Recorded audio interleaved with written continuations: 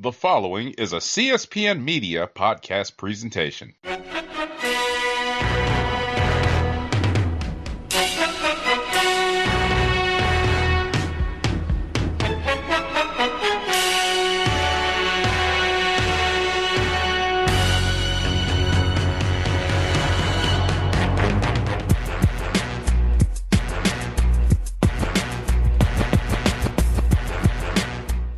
Hello, and welcome to Know the Score. I'm your host, Don Delarente, and I'm back with my co-host, Dwayne. What's going on, Dwayne? Nothing much. It's about to be the best time of year, which is fall, which means we got football in full swing, we got baseball going to the playoffs, hockey preseason just started, NBA soon to follow, so it's about to be a good time. Yeah, the confluence of sports where everything is up and running at one time for that brief, 2-week period in October. It should be a lot of fun. Best month of the year, and it's birthday time. Coming into the fall here, as today is officially the first day of fall, as we are recording this late on that Wednesday night. So we had our little half of the league preview for the NFL, and then the season caught up with us. So we're kind of going to just go through what we've seen through the first 2 weeks, kind of go through the standings here of all the divisions, and kind of break down what we see in each division so far. So we'll start in the NFC. Let's start in the NFC North, because Green Bay in week 1 was such a big topic. Aaron Rodgers, his worst game as a professional quarterback in the history of his career. But he bounced back. Good old Detroit Lions came into town, and they were just the remedy that the Packers needed on Monday Night Football. Aaron Jones, 4 total touchdowns. Aaron Rodgers had a big night, so they evened their record up at 1-1. Chicago Bears lost to the Rams opening night, Sunday night football. Andy Dalton, pretty much ineffective offense, not really doing much. Stafford looked great in his first game against the Rams.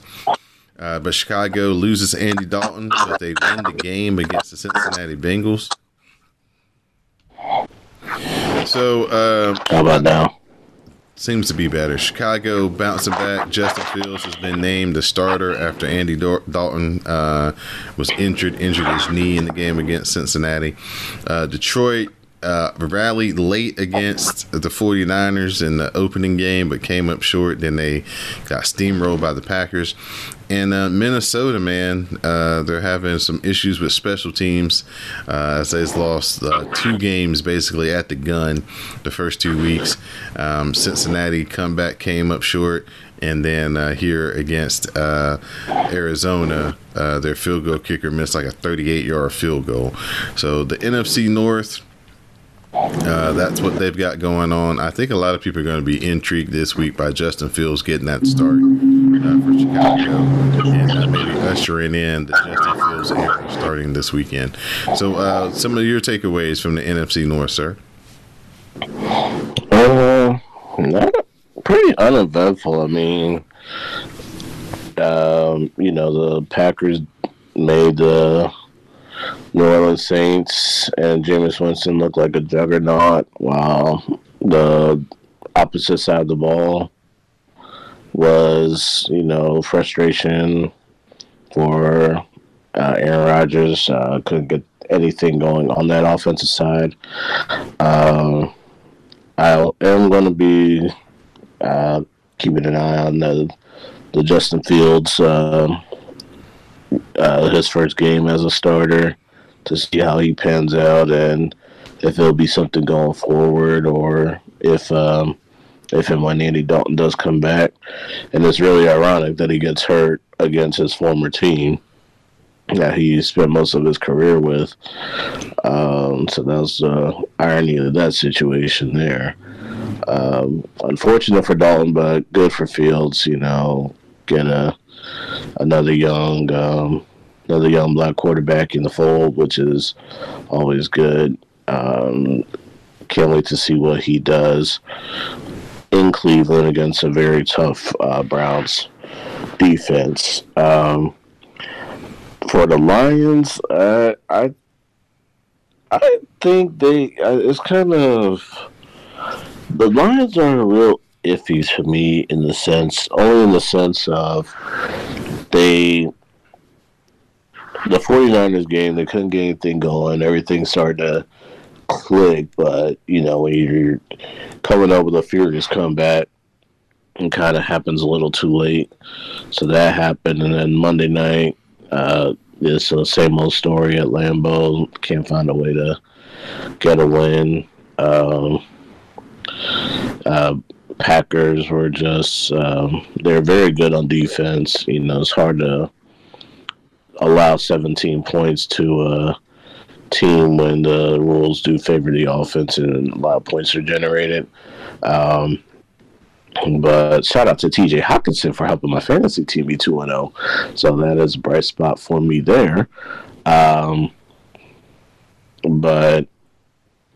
yeah, all Aaron Rodgers needed was a game against Detroit to get back on track, and then they got Lamar Jackson and the Ravens coming to Motown on Sunday, so they could be definitely staring 0-3 right in the face there.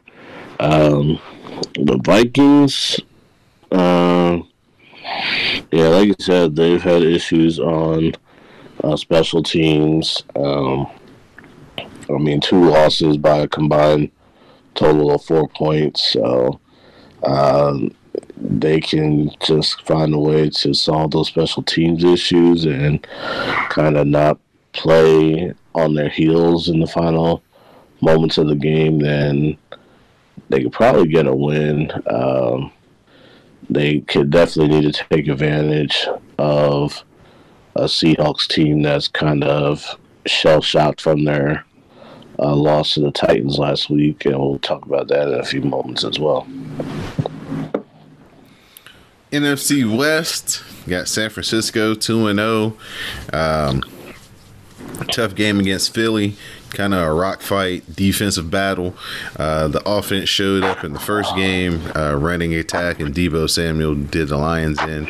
Rams 2-0 wins over the Bears, comeback win over Indianapolis. Stafford has played great in the 2 games that he has started for the Rams. Cooper Kupp has reemerged as a serious threat in the passing game. Another one of my fantasy players.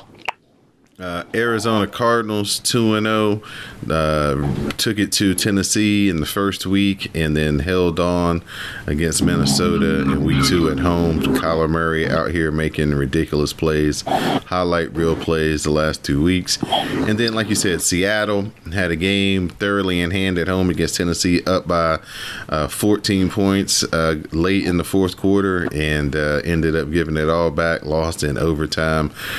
Derrick Henry was able to do them in, almost 200 yards rushing and 3 touchdowns for the big hoss, Derrick Henry. Russell Wilson and Tyler Lockett, though, they have hooked up on some very deep passes here early in the season. Looks like Seattle is getting back to the formula they said they were going to try to get away from last year, which was letting Russ cook and throw a lot of passes. But they've kind of reverted back into that so far this season. So they've got 3 teams at 2-0 and 1 team at 1-1. So clearly one of the better divisions in football right now is the NFC West. Yeah, they've been probably part of the better divisions for the last couple of years or so, and in reality, they should be 8. This should be a combined 8-0 this division, and unfortunately, of course, it wasn't to be with Seattle losing in OT. But I think the best team, the 49ers, definitely showed coming back from that. Allowing Detroit back in the game, I think they were kind of playing they were kind of just let the foot off the gas, because prior to that they were up 41-14 in that game, and I think had they kept that intensity, that score would have been as close as it should have been. Yeah, the dogfight with Philly. So I'm thinking the 49ers have a really great defense. They kind of went back to the formula that got into the Super Bowl a couple years ago. Another team that's getting the formula back, it looks like a quarterback change was definitely welcomed and needed. When you're starting a guy named John Wolford in the playoff game, you kind of have your fate sealed. In terms of get Jared Goff. Hey man, John Wolford was playing good football till he got hurt. He was. But at the same time, Jared Goff is still a number one overall pick. That those things should not happen, but they did. But Matthew Stafford's got this offense humming. Robert Woods and Cooper Kupp, they are probably the most underrated wide receiver duo in the NFL. And they complement each other so well. You focus on one, the other gets open, vice versa. I'm hoping that for my fantasy team's sake, Cooper Kupp keeps the role the tear that he's on.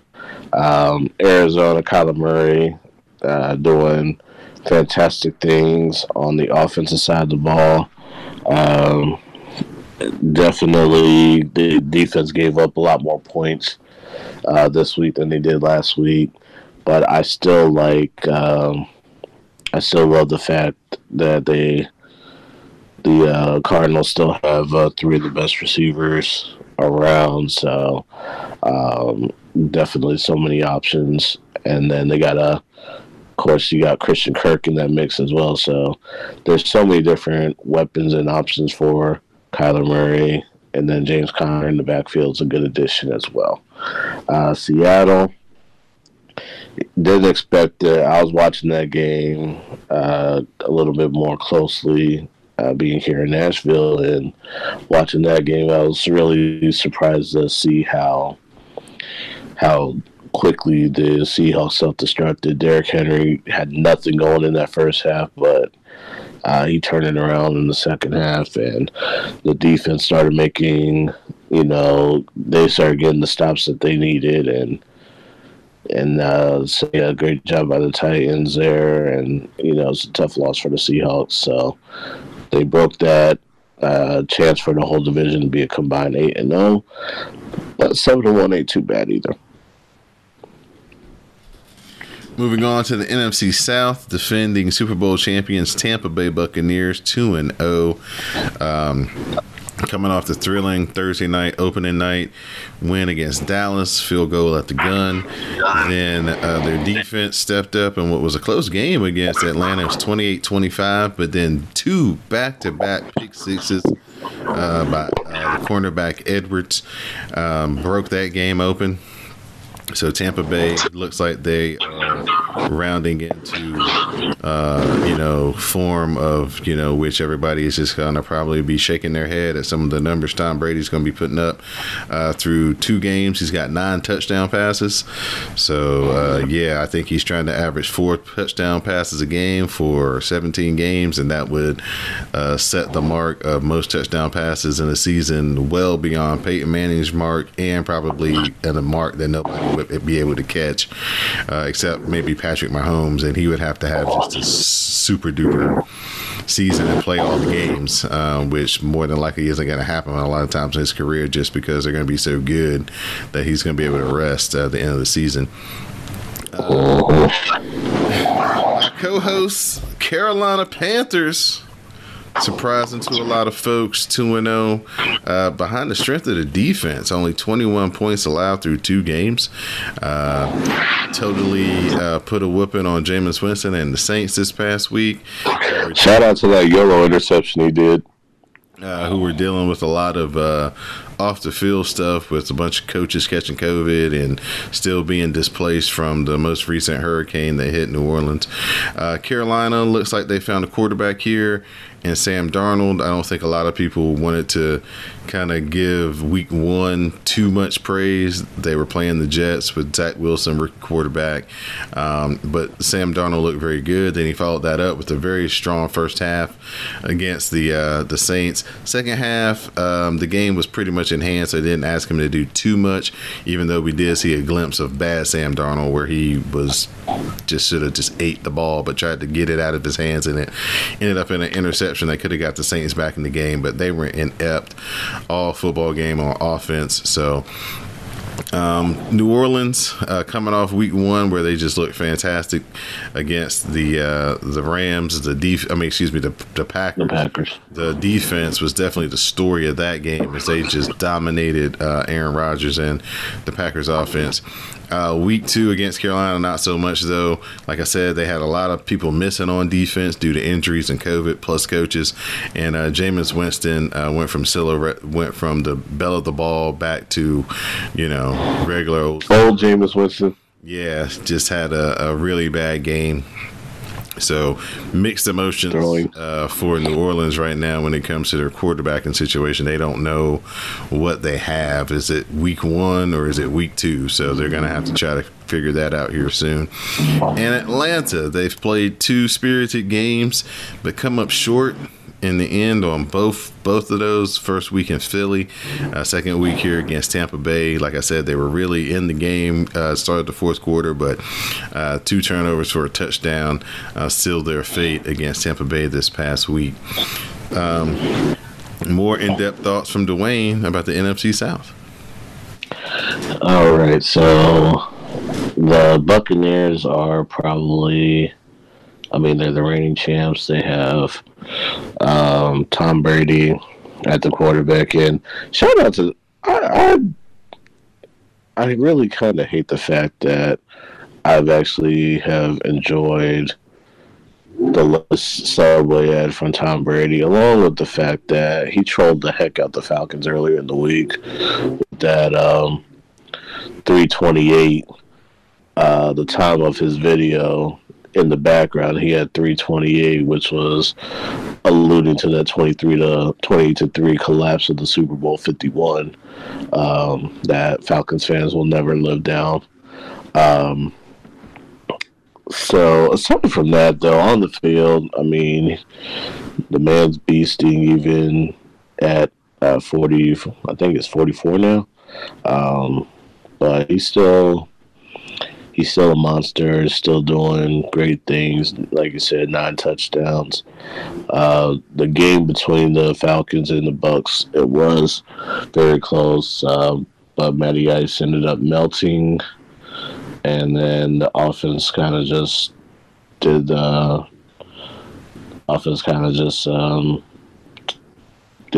rest from there, took care of the ball. That kind of segues into the Falcons.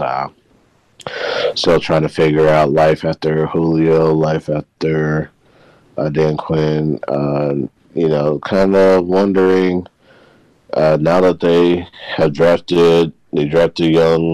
got a young star receiver in Calvin Ridley. They got the tight end they wanted in Kyle Pitts. One has to wonder, is the clock eventually going to start ticking on the Matt Ryan era in Atlanta? But 0-2, definitely not surprising. I thought they would at least be 1-1, but just the way they have lost. It's kind of, frustrating for the Falcons fans, but I'm sure they'll probably start getting back on track eventually. They do have the New York Giants. They do play the New York Giants, and then 2 weeks after that, I think they got the Jets in London. Looks like that's an 8:30 NFL game. I'm going to probably say Washington has a good chance to beat them. the week before that. So in between the New York teams, they got Washington. I think they beat the Falcons and the Jets. They lose to Washington, so they come out that stretch 2-3. And then the Saints are like, it looks like they're going to be one of those Jekyll and Hyde teams, and it's going to be hinging on the play of Jameis Winston. Are you going to get good Jameis, or are you going to get bad Jameis? YOLO Jameis is not good Jameis at all. Jameis Winston, when he's poised in the pocket, when he's making good reads, he makes terrific throws. It's kind of like in week 1, he looked like the Jameis at Florida State that dominated the scene of when Florida State was one of the juggernauts of the NFL. Now, looking at week 2, Jameis that was the Tampa Bay era Jameis, YOLO Jameis, where the first interception before halftime was probably one of the more comedic interceptions that I've seen in a while. The man really was fading away and just threw the ball up in the air. Even if you're trying to avoid a sack, either take the sack or try to throw the ball out of bounds. You were out of the pocket. But there's just no time for him to really think that, so he just threw the ball up in the air. Justin Burris with the nice interception for Carolina. He had another one later on. And then with Carolina, good 2-0 start. I mean, they definitely, the defense has been hard-hitting. Through two games, they have 10 sacks total, 190 yards allowed, 21 points allowed. They're really playing some great football. They play the Thursday night game tomorrow in Houston against the Texans. One of the things that I am hoping that I'll be looking for is to see if the what's the word I'm looking for? They will be able to feast on the rookie quarterback for the Houston Texans, Davis Mills, with Tyrod Taylor out. I anticipated, because I had a buddy of mine, my best friend, he did hit me up. He was wondering what it'll take from him stopping us from being 3-0. And I basically told him that he's going to need a lot of defensive help. If the Panthers can take away Brandon Cooks, because that seemed to be the guy Mills locked in on in the rest of the game against the Browns when he played. And then they're going to get a heavy dose of the running game, Mark Ingram, Phillip Lindsay. And that's going to be, if they can stop the running game and get a lot of pressure on Mills, Carolina could be the first team to 3-0. They take on the Texans Thursday Night Football, so going to get a spotlight game for Christian McCaffrey and the new-look Carolina Panthers. Yeah, and I hate when the Panthers are on national TV, because no matter who it is, anytime the Panthers get on TV, they always wet the bed. So now to my beloved NFC East division. We have Washington 1-1, bounced back on Thursday Night Football this past week with a gift from the New York Giants. It's not Christmas, but they definitely gave us a gift, so we'll take that. Yes, they did. Defense, much to be desired. Taylor Heineke stepping in for injured Ryan Fitzpatrick. Fitzpatrick may be done. They're saying 6 to 8 weeks, but it's a hip, and he's old, so it could be longer. So the Taylor Heineke era is once again here upon us. Got the win over the Giants, played very well, bounced back from a late interception to lead the game-winning drive. So he's taking on Buffalo this week, so we'll see how he does there on the road.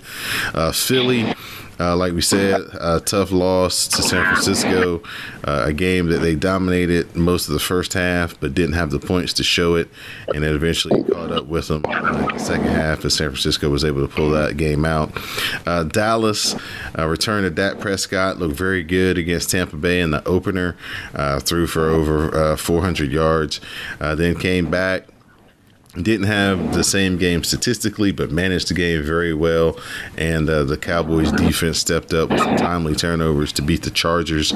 So they're 1-1. And then the New York Football Giants, they played very well against Washington. They don't have the win to show for it, but they definitely outplayed Washington that night. And then who did they play in their first game? I can't remember who the Giants played their first game. They played in Denver's defense. Showed back up the return of Von Miller, Nick Chubb. They really harassed Daniel Jones. Teddy Bridgewater played out of his mind. And they handed the Giants their first loss at home, and then they turned around and came down to D.C. and lost again. Daniel Jones still... work in progress. When he doesn't turn the ball over, though, I think he can be one of the better quarterbacks in the league. He just needs to, work on ball security, valuing the ball. Still trying to work in Saquon Barkley. He's not 100% confident in what his abilities are at the moment. And they're also trying to work in Darius Slayton as well. Sterling Shepard seems to have, improved his chemistry with Daniel Jones over the past offseason, and now Darius Slayton, the new signee for the offseason. They're trying to get him more acclimated into the passing game. So, Dwayne, some of your thoughts on the NFC East? So the Washington. And looks, Taylor Heineke looks like he will be the guy going forward. A lot of people, and it's kind of a good thing for him to get that chance. Ron Rivera pretty much not going with a familiar name in Cam Newton, who is out there available, but no reunion in that area. Kind of good for Washington. Kind of create that mojo with Taylor Heineke. I think he's done the games that he has played. He's played well. He's taking care of the ball. They are getting their chances, and they don't look bad at all. Philly, and shout out to Terry McLaurin. He's on my fantasy team too. And then Jalen Hurts, another fantasy player of mine. He had a great game against Atlanta. He had an okay game against San Francisco. Definitely could have helped the defense a lot more in that game by getting the offense down the field, getting more points on the board, but it just wasn't meant to be. Dallas, I think they got a gift from the refs in that Chargers game. That's definitely a game that they escaped from being 0-2. And then New York, like you said, they got a gift from the Giants. That Slayton drop in the end zone was very, very crucial, because that really could have been a major difference in the score. But hey, the breaks went Washington's way in that game, and you take any win that you can get. So definitely, no matter how great or bad or indifferent, the NFC East is always something to watch. Eagles and Cowboys take the primetime stage on Monday night. Washington, they are at Buffalo, like you said, and then the Giants, they are hosting the Falcons. So I think the Giants go 0-3. I think Dak and Jalen are going to have a nice little competition Monday night. But the Cowboys, I think they'll win that home opener. Is it their home opener? Yes, this is. Okay, yeah, they'll win their home opener, and then Washington, if their defense can hold Josh Allen, I think they do have a potential for an upset in Buffalo, but definitely gonna get a lot of defense, and Heineke's gonna have to take care of the ball. Antonio Gibson's gonna have to hold on to the ball, and Washington should be okay. Washington's had a lot of problems with their secondary and their linebackers just not playing well. So their defense has definitely struggled. It's going to be a super, super, super, super hard test against White Cam Newton, a.k.a. Josh Allen, because if Daniel Jones roasted us up the way that he was running the ball, Kyle Allen is much better at running the ball, and he has some certified weapons on the outside, two good running backs in the backfield. So yeah, this is going to be a really big test all the way around on offense and defense for my beloved football team. This is Know the Score. I'm your host, Don Delarente. I'm joined by my co-host, Dwayne, and we're going to move over to the AFC. We're going to start. Before we do, has there any been an update on the name at all? They have their finalists, their final four or whatever. They know what they are internally. They just haven't released them out to the public yet for what they're going to eventually call the team. It looks like Red Wolves is going to be the front runner from everything I've read and seen about the name. Cool. Yeah, because I need a Madden where I don't see football team anymore. Actually, you know what? Football team is not a bad. If they went with that, I wouldn't be mad. Right. I just think that the R is is something that they want to hold on to, and so I think that's why they're going to go with the Red Wolves. Gotcha. NFC West. AFC West. The Raiders, Las Vegas version, are 2-0. Big win against Baltimore Monday Night Football opening week at the Death Star. Yeah, at the new stadium there, out in Vegas. Hopefully, they had much better facility operations than they did for SummerSlam. It took place about a month before that at that new stadium. But the Raiders very impressive against Lamar Jackson and the Ravens in a game that was just wild as far as the ending of the game and turnovers deciding the game, allowing the Derek Carr to hit a deep pass in overtime to win the game for a touchdown. Talk about busted coverage, man. Well, no, it really wasn't busted coverage. It was just Marlon Humphrey one-on-one against a guy who's too fast for him in a down they thought they were going to run. And then going up on the road, beat the Steelers late in the fourth quarter. They had a third and medium, and they went for it all. And Henry Ruggs got up underneath it and beat two guys and hauled it in, and they held on to defeat the Steelers. So the Raiders under Derek Carr, John Gruden, Darren Waller, Max Crosby, Isaiah Simmons, and that defense, man, they are not Isaiah Simmons. What's the dude from Clemson? I can't think. He's a lineman. He's actually. What else? Max Crosby, and there's a guy on the other side. Yeah, I can't think of his name, but he was a second-year player last year. But yeah, the Raiders look like they are for real. Unfortunate though, Josh Jacobs just can't seem to get over this turf toe that he got last year and crept up again in the first game, and he missed this last week, so he's dealing with some injuries. Quentin Jefferson. That's what you're talking about. Quentin Jefferson, thank you. Denver behind the quarterback that my co-host here didn't want anymore because he was too much dink and dunk and didn't threaten anything. Teddy Bridgewater coming off 2 career passing days. The first one for most touchdowns in the game. The second one for throwing over 300 yards in the second game here has Denver 2-0. Denver unfortunately gonna miss Nick Chubb Bradley Chubb, as he's gonna be missing a couple of weeks now, as he's gonna have ankle surgery. Von Miller is back. Young Patrick Surtain the second is helping the secondary.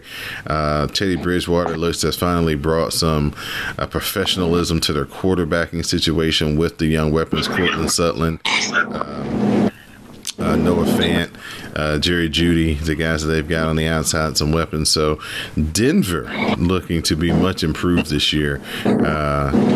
Coming back with Teddy Bridgewater on the center. The Kansas City Chiefs. Well, we saw what they did all year in the playoffs again. They got down big to Cleveland and stormed back, rallied, won that opening game. And then, for the first time in Patrick Mahomes' career on Sunday Night Football, he lost to Lamar Jackson. Some turnovers late.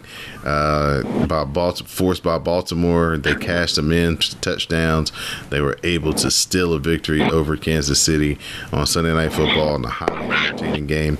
And the Chargers looked very good against Washington. Justin Herbert dissected the football team's defense. They went like 14 for 18 on third down, stayed on the field and controlled the game and the ball against Washington. And then against Dallas, he got pressured and he made some bad decisions. He had 2 turnovers, one in the red zone, which was a backbreaker. And so they weren't able to get the win in Dallas. But their defense seems to be, back healthy and looks to be one of the better units at creating pressure. They did have a lot of pressure on Dak Prescott in the game. So that's the AFC West with the Raiders and the Broncos on top. And the only 2 teams in the AFC that are undefeated. Yes, Kansas City and the Chargers looking to bounce back after week 2 losses. Yeah, so the Raiders, I always say that for some reason the NFL is always better when the Raiders are a legitimate team. There's just certain sports where certain teams just give you that aura that the league as a whole, like, even as much as I dislike them, it's like the Knicks for the NBA. Last year I was just waiting for the Knicks to kind of like fold, but they never did. And get that same feeling about the Raiders. Definitely like the start that they're off to. I also like I'm a huge fan of their defense. Crosby, Jefferson, they get after it on every down. They put a lot of pressure on. Shout out to Carl Nassib because he was the one that got that fumble late in that Ravens game, and then the Raiders are doing some very good things right now. Teddy Bridgewater, yes, I did not want him. I will still stick with that. It looks like he's got a playbook that works for him. I'll say that. He still does, the short game is still there, but he is taking more shots downfield. Something that I wish he would have done in Carolina, but hey, we got a quarterback that's doing that now, so all's well that ends well for everybody. Defense is stout, and so it'll be interesting to see how those two go forward, since they are the only 2 unbeatens that are left in the conference. Kansas City didn't expect that Ravens comeback to happen the way it did, but that's why you play the full 60 minutes. They could have got a stop on 4th down. which really could have put him in good field position to win the game on Sunday night. But Lamar was able to get that first down, secure that first win against the Chiefs and Patrick Mahomes. And then LA, like I said, the Cowboys got a gift there, but Justin Herbert, he can't make bad plays in the red zone. That's egregious sin, and dude paid the price for that. So AFC West is going to be a very intriguing division, especially after all the teams won in week one. So I was really kind of like wondering maybe they could repeat that performance or at least have 3 or 4 win, but it was not meant to be. Only they went 4-4 in that overall, with the Raiders and Broncos winning, Chiefs, Chargers losing. Now we're going over to the AFC South Division. Houston, surprisingly, 1-1, beat Jacksonville in the first matchup of the year. Was going toe-to-toe with Cleveland in the second game until Tyrod Taylor on a touchdown run injured his hamstring and had to leave the game. I think, Davis Mills is their backup quarterback? Yep. Yeah, Davis Mills, third-round pick out of Stanford. I really wanted Washington to draft him. He would have been good for Washington. I know. That's the reason why I wanted them to draft him. I watched a lot of Stanford games. I watched a lot of Davis Mills because there was some talk that as the season was coming down to the end of the season in college football, that Washington was starting to kind of hang around Stanford, their scouts and stuff, and they were looking very intently at Davis Mills, but he got scooped up by the Texans, unfortunately. So he's going to be getting his first career start this week in place of Tyrod Taylor. Houston's defense, though, is very good, very surprising, and it's going to keep them in a lot of games, it looks like. Tennessee Titans, we talked about them not looking great in the first matchup, getting blown out of the water at home against the Cardinals, and then coming back with an improbable win on the road in Seattle against the Seahawks. That was only the second time at home the Seahawks have ever blown like a 14-point lead in the Pete Carroll era. That's the first time. Okay. They're 52-0. I know when they were 15-0, had a 15-point lead, they were like undefeated. But 52-0. Yeah, so there you go with that. Derrick Henry, carrying the team right now, passing game, still trying to find itself, trying to work in Julio Jones with the other weapons that they have in that passing game. Definitely, so far, need to give a big shout out to Arthur Smith, because it seems like he is the Ryan Tannehill whisperer. Tannehill has been kind of struggling a little bit so far, early part of the season. Jacksonville, 0-2, just like we, pretty much predicted. Trevor Lawrence taking his lumps, getting acclimated to the NFL. He's going to have the good with the bad. Jacksonville, just an overall, rebuilding mode, trying to decipher what type of players that they're going to have to move forward with in this Urban Meyer regime. If Urban Meyer lasts that long. And the Colts, man, 2 tough losses here at the gun. Games that they were playing pretty well in against Seattle. They just could not stop the deep ball as Tyler Lockett kept getting behind them. And then here against the Rams, Cooper Kupp had a field day, 9 catches, over 160 yards, 2 touchdowns.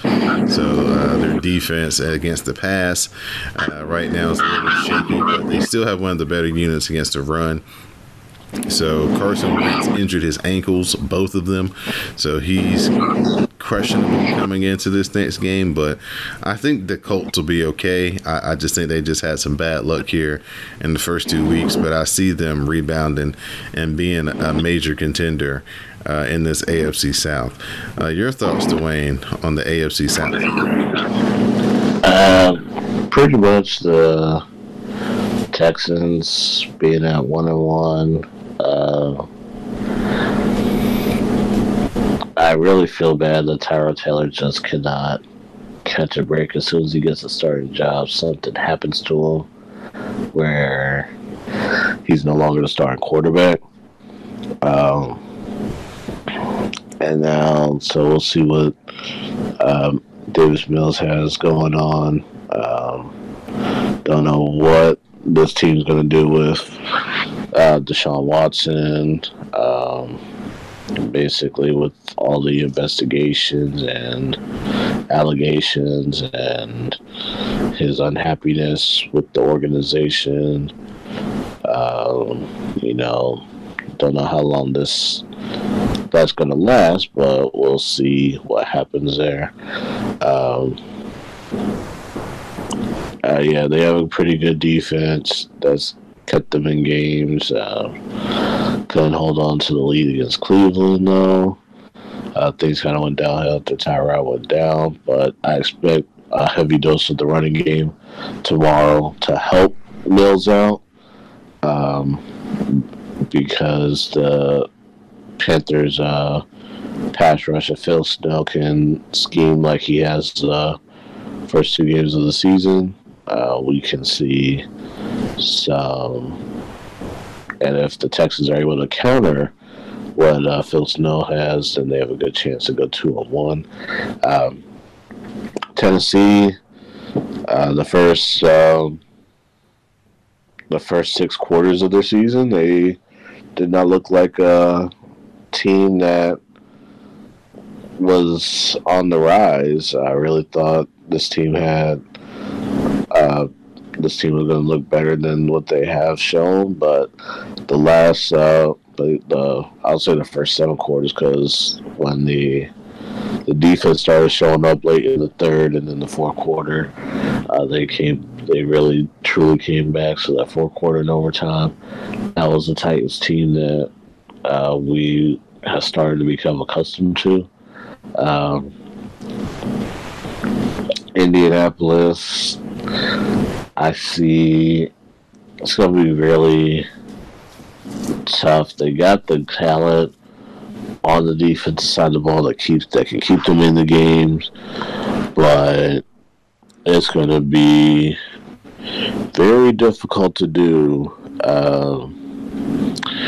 when Carson Wentz isn't at his 100% best. I know both of those ankles are not in the best shape. So try to see how he performs there. The Titans and the Colts face off here in Nashville on Sunday. So it's be a good chance for the Colts to try to get a division win, but depending on who's going to be starting. And then Jacksonville, like we did predict, as you said, this was going to be another tough season. Urban Meyer's already after 2 games telling fans to be patient when he should be telling himself this. The last time he started to lose a whole lot, he ended up getting sick and went to the broadcast booth. So Trevor Lawrence, we knew this was going to happen. Coming to the pros, coming to the team that had the worst record a year ago. It was off to an 0-2 start. The game has sped up, but I think once he gets adjusted to the speed of the game, he'll be back to the dominant player that he was in high school and college. I really want him to succeed, but it is going to take time, and he's going to, like I say, he's going to have to adjust because the NFL game is way faster than it is in amateur high school and college. Next up, AFC North. Baltimore behind the strength of that win against Kansas City. They're 1-1, bouncing off of that loss against the Raiders in the opening night. Pittsburgh found a way with the special teams touchdown to beat Buffalo in the first week, and then looked very pedestrian on offense. A lot of people questioning Ben Roethlisberger after his performance against the Raiders. Their loss at home. He did get rocked though a couple times. Cleveland had Kansas City dead to rights in the first game, let them come back and win. Then they, with the good fortune of Tyrod Taylor getting hurt, they were able to slip past Jacksonville. And then the the Texans. And then the Cincinnati Bengals, like we said, they won at the buzzer against Minnesota, and then got dominated offensively by Chicago's defense this past Sunday, and they're 1-1. So everybody in this division, the AFC North, identical 1-1 records. The black and blue division. Yeah. So your thoughts, your take on what we got going on AFC North? Baltimore, bounce back win, comeback win over the Chiefs. That was after a tough loss in overtime to the Raiders. They had 2 thrillers in a row, coming out on both sides of the win-loss spectrum there.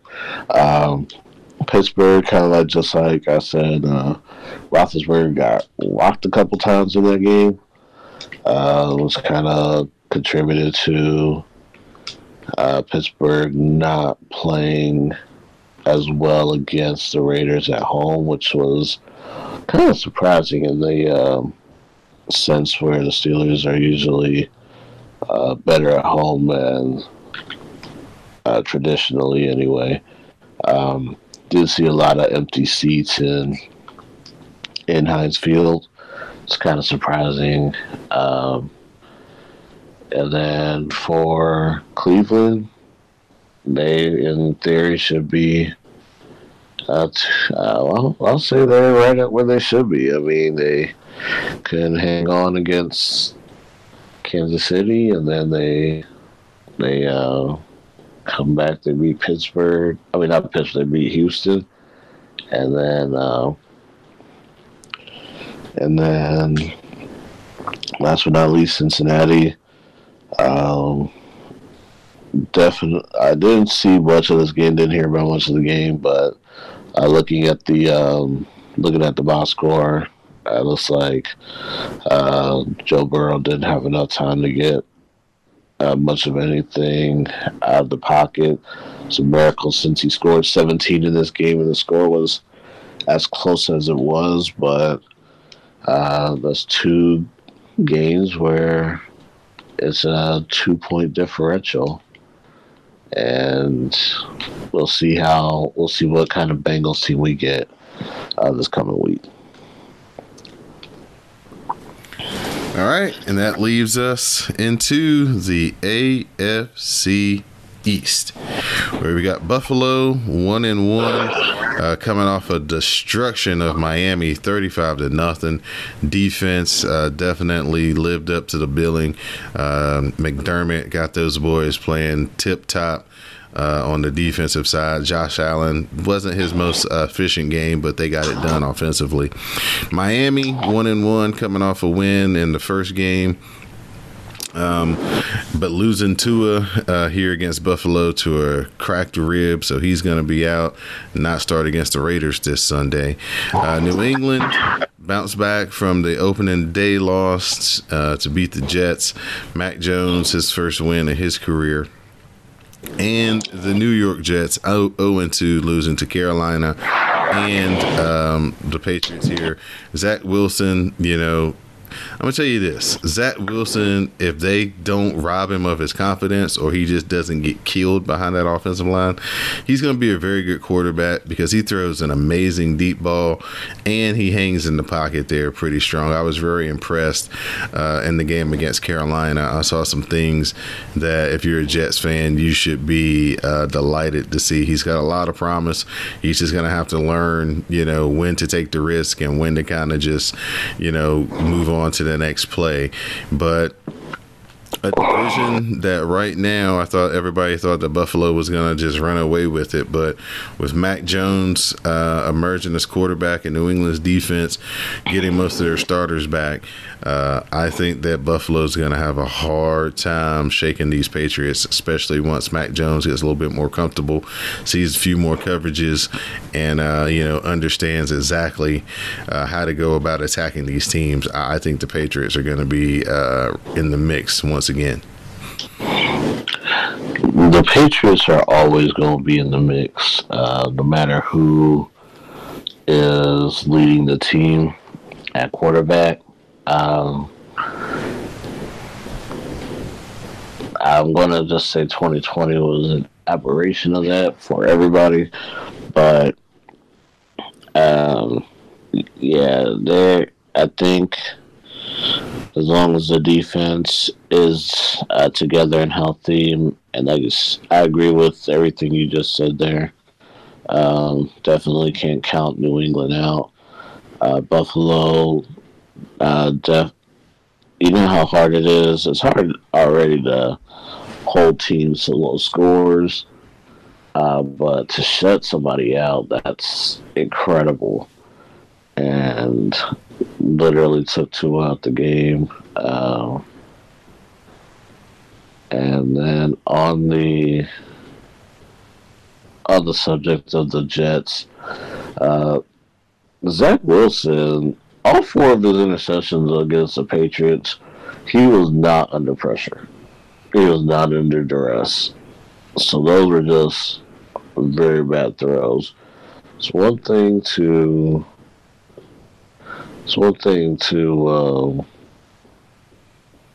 look to see. What's the word I'm looking for? It's one thing to look and see. You're under pressure, you're under duress. It's one thing, but if you're not under pressure, you're still making bad throws. Then something definitely has to give here. Looking at his numbers right now, and as the Jets he's got 5 interceptions already in 2 games, kind of like the reverse Brady method there. But he does throw a nice deep ball. The Jets do have weapons on the outside that he does have the option to get it to. Corey Davis for one. And then, Corey Davis and a few others here. So, Jets fans, it's kind of hard to say hang in there, but definitely do that.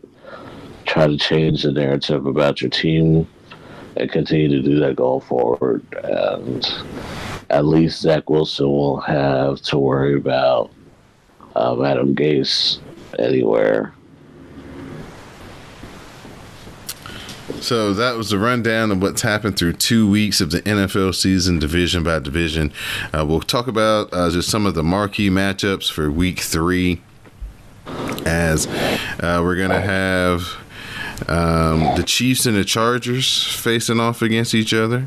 We're going to have the Saints and the Patriots going up against one another. Bengals and the Steelers in a divisional game. The Buccaneers are going to face the Rams. Both teams 2-0. The Vikings and Seahawks, and the 49ers and Packers as well. And then rounding out the week, the Eagles and the Cowboys on Monday Night Football.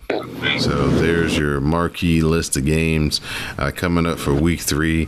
Very interested to see Matthew Stafford and Sean McVay, how they're planning to attack that Buccaneers defense, and how Tom Brady and Arians and the boys are going to attack that Rams defense. It's definitely going to be strength on strength. Both of the teams have the ball, so that game right there could be, a shootout, 9-3, or it could be 35-38. So, right.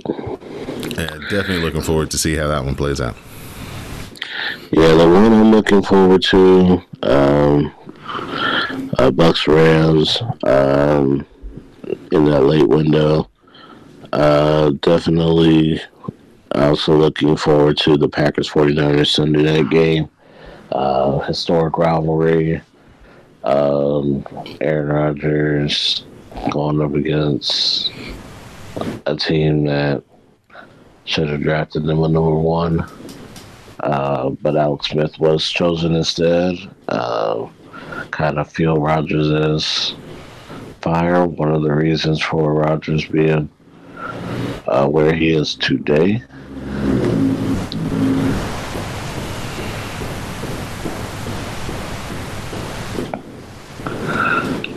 All right, and then for the then I think for the Monday night game, the Eagles Cowboys, that's going to be a good one as well. Yeah, definitely should be first division game for the NFC East teams. Always a interesting game when the Cowboys and Eagles play, especially on Monday Night Football. So looking forward to this week's matchups in the NFL. Now we're going to move over to a little baseball because we're here at the home stretch of the regular season for baseball. It's time for these teams to start clinching playoff spots. So Tampa Bay has clinched in the American League East a playoff spot. And right now, the Milwaukee Brewers and the San Francisco Giants and the LA Dodgers are the only other teams right now to have clinched playoff berths in Major League Baseball. We're coming down to the wire here in these division races. The Yankees, Red Sox, and Toronto are separated by a game and a half for the wild card out there in the American League right now. You've got Chicago White Sox any day now. They're going to clinch a playoff berth because they're 10.5 games up over Cleveland. You've got Houston in the West, 8 games up over Seattle and Oakland. So they're getting close to hitting their magic number. And then in the National League East, the Philadelphia Phillies have been on fire for the past 2 weeks. The Atlanta Braves are leaking a little bit of oil. So what was about a 7-game lead at the beginning of the month has now turned into a 2.5-game lead for Atlanta as we're coming down the stretch here. Like I said, Milwaukee has clinched the division over the Cardinals, but the Cardinals are in a pretty good spot for the wild card. And then out west, the Dodgers and the Giants are basically neck and neck. 1 game separates them for the division, so it looks like they're going to go down all the way down to the last day to figure out who is the division winner and who is the wild card team. Now, over in the wild card standings, Boston is 2 games up over Toronto and the Yankees. New York. The Yankees, Toronto, and Seattle and Oakland are within 2.5 games of each other. New York currently owns that second wild card spot. They're half a game better than Toronto, which is the third place team in the wild card standings. And then out here in the National League, it's going to be the Dodgers in the top wild card spot, with it looks like St. Louis wrapping up the second spot. Cincinnati Reds, Phillies are 4.5 games back. The Padres are 5.5 games back for that second wild card spot. So getting close to the end of the regular season for baseball. Shohei Ohtani hit his 45th home run. I think he's either tied for the second. Yeah, I think he's second. Right. He's second behind Salvador Perez, who set the record for most homers by a starting catcher, and Vlad Guerrero. Yes, Vladdy Jr. Looks like Vladdy Jr. may somehow steal this MVP away from Shohei if Toronto can figure out a way to get into this wild card spot. But yes, we are coming down the stretch in Major League Baseball. Playoffs will be starting in about 2 weeks, and the boys of summer will be turning into the boys of fall. Not much really going on in college football right now. Alabama still looks fantastic. They got a little sloppy there in the second half against Florida defensively. defensively to make that game a little bit tighter. I never thought I would be rooting for the Gators as hard as I did that day. And to make that game a little bit closer in the second half, but Alabama's still a juggernaut. Oklahoma looks good. They got a 7-point win over Nebraska. There really weren't too many like top 25 against top 25 teams matchups. Penn State did beat Auburn in the whiteout game 28-20. BYU got past Arizona State 27-17, and those were all the matchups this past week where ranked teams were playing other ranked teams. Clemson definitely a step back this year. They just don't have the quarterbacking that we're used to. They struggled against Clemson, basically almost got upset, but their defense came up big. Bailed them out. Yeah, to help Clemson win that game against Georgia Tech. Iowa is the 5th ranked team in the country, for those of you who didn't know, because I surely didn't. And yeah, Oregon's 4th. Yeah, I saw Oregon play. Oregon looked really good. Their defense is really strong. That win against Ohio State. UCLA lost. That was the upset of the week. USC, they fired Clay Helton after they got embarrassed in their opening game, so he is out. They're going, looks like a interim coach for this season. A lot of people are speculating that maybe Eric Bieniemy, the offensive coordinator for the Chiefs, may be the guy that they have their eyes on when it comes to replacing Clay Helton as head coach. The irony of Eric Bieniemy going to USC is the fact that he got fired by the same AD that when he was at Colorado on that staff. That would be very interesting if he got hired. And just a quick note, NBA-wise, Ben Simmons has told the 76ers that he is not reporting to training camp, so now the ball is in their court to try to get that man to a suitable destination and get back some quality players or draft picks in return. It's going to be very interesting to see who takes a chance on Ben Simmons, if they can kind of, he might need to go to a sports psychologist, man, to kind of. Well, Doc Rivers is going to try to change his mind. Good luck, Doc. But yeah, I think that, he may be one of these guys who, could, maybe use some therapy and just kind of new change of scenery, a little bit of therapy, and we may be able to get a different player. I've just never seen someone with a skill level such as his who is just refuses to shoot the ball. Like, yeah. It's not like, he's kind of like a 6'8" Rondo. Yeah. The crazy part, there's a few things about this. Doc trying to convince Ben to stay. The possible trade to Brooklyn could have happened, but Kyrie basically said if I get traded for the Nets, I would retire. Warriors owner got fined $50,000 for basically tampering. Let me take a look here. Basically, what he said was he cast doubt about the Warriors acquire him, because he basically said in some ways doesn't fit. It doesn't really fit what we're doing. He makes a lot of money. And can he finish games? I don't know. He's very talented. The problem is we have Draymond. Draymond and him are very similar in the sense that neither one really shoots, and they do a lot of playmaking. That's one issue. The salary structure is another. Okay. Well, we'll see how that saga plays out as training camp is getting ready to start for the NBA. Like you said, preseason hockey is going to start up next week for NHL. So we are coming into that part of the season where all of your sports are about to just bum rush you at one time. You're not going to have televisions and hours in the day to keep up with everything, but that's the beautiful thing about sports in the fall. Yes, and also with the NHL having a new contract with ESPN and TNT, you're also going to see games on. You're going to see the NBA and the NHL on the same networks, on different days, of course, but very interesting. Because the NHL and TNT starts on October 13th. Rangers, Capitals, and Blackhawks and Avalanche.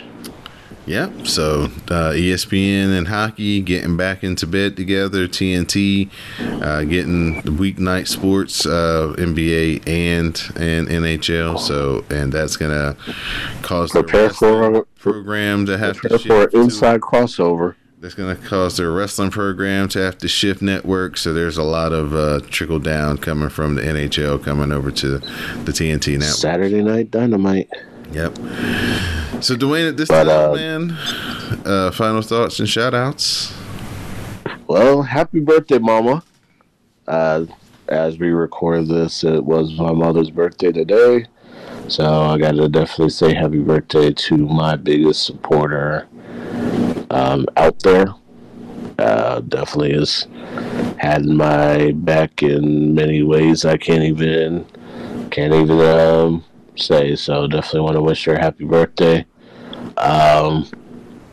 Thank you, Don, as always.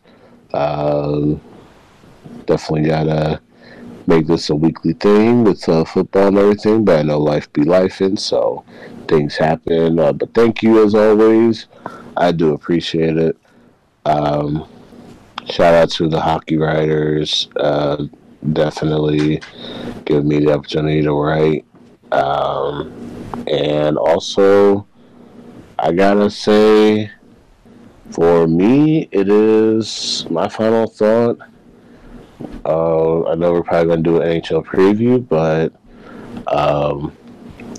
definitely ready for the hockey preseason. It's time to get back on the ice, and I'm going to just say two things. I'm excited to see hockey in Seattle, and it's good to have winter sports in Seattle again, even though it's not quite the Supersonics yet, but the Seattle Kraken do start their first season. They had their expansion draft. They had their free agent signings and everything, and the arena that the Sonics and the Storm played in is going to be renovated. It's basically gutted from the inside, revamped.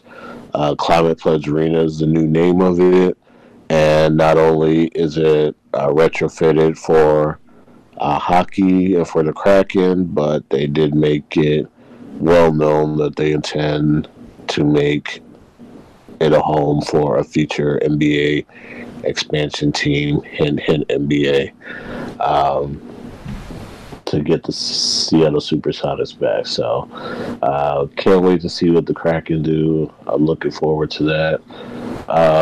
The other thing is kind of more of a serious thing, and it's involving my San Jose Sharks. Evander Kane. Apparently, so as soon as he gets they close the door on his gambling allegation from his soon-to-be ex-wife, estranged wife, Anna, who basically tried to blow the whistle on him, basically saying that he bet on NHL games, including his team's games, and then, like Pete Rose style, basically, the NHL did an investigation, talked to Kane, talked to other sources, looked at betting books and everything. They said that nothing was found. They found no evidence of him betting against the games, and also his ex-wife did not want to participate in the investigation either. So as soon as that door shuts, another bed of demons opens up for him. Basically, his wife's now accusing him of sexual assault. Sexual assault and battery. serious allegations. Question, the Sharks have basically told him to not participate in the camp until further notice after these claims, basically trying to see if these claims are validated. And this is coming after basically, it's to me, and I take all the allegations lightly. I mean, I take them seriously. I don't take them lightly. That's what I meant to say. But with this situation, Kane put a restraining order on his ex-wife. This comes from a retaliatory restraining order. So these two just do not need to be anywhere near each other. They have a daughter together. It's unfortunate that she is caught in the crossfires, and they're gonna have to find some kind of solution for the child. But definitely disaster for Evander Kane, especially when he thought he was out of the woods, and it's going to be a headache for the Sharks. But we'll see how the team responds coming up.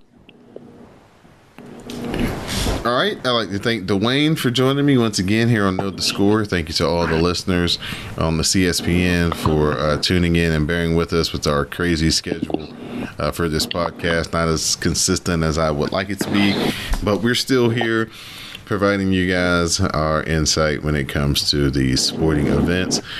My final thought would be that the NASCAR playoffs got a little bit spicier this past weekend in Bristol. Kyle Larson with his 6th victory of the season, moving into the round of 12.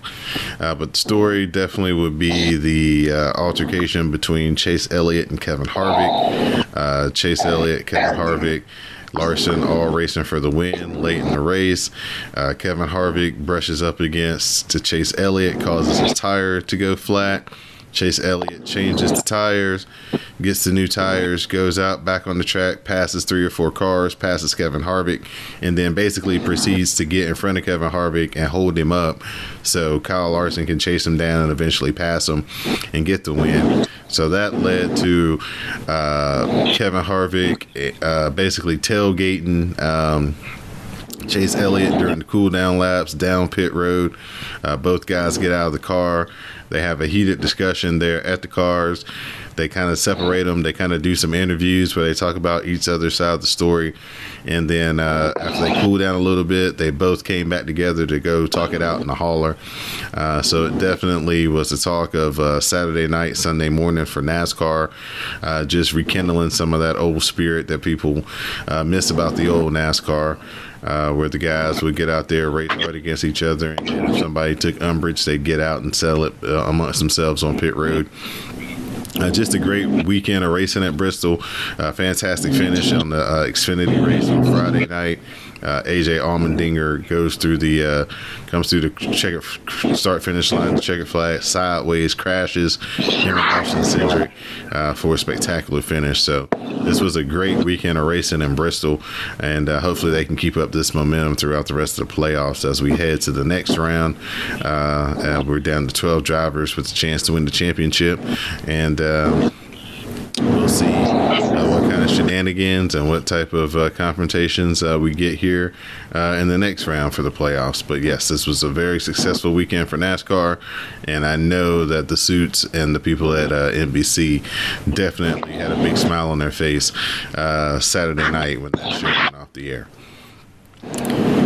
So for my co-host, Dwayne, I'm your host, Don De Laurenti, and now you know the score.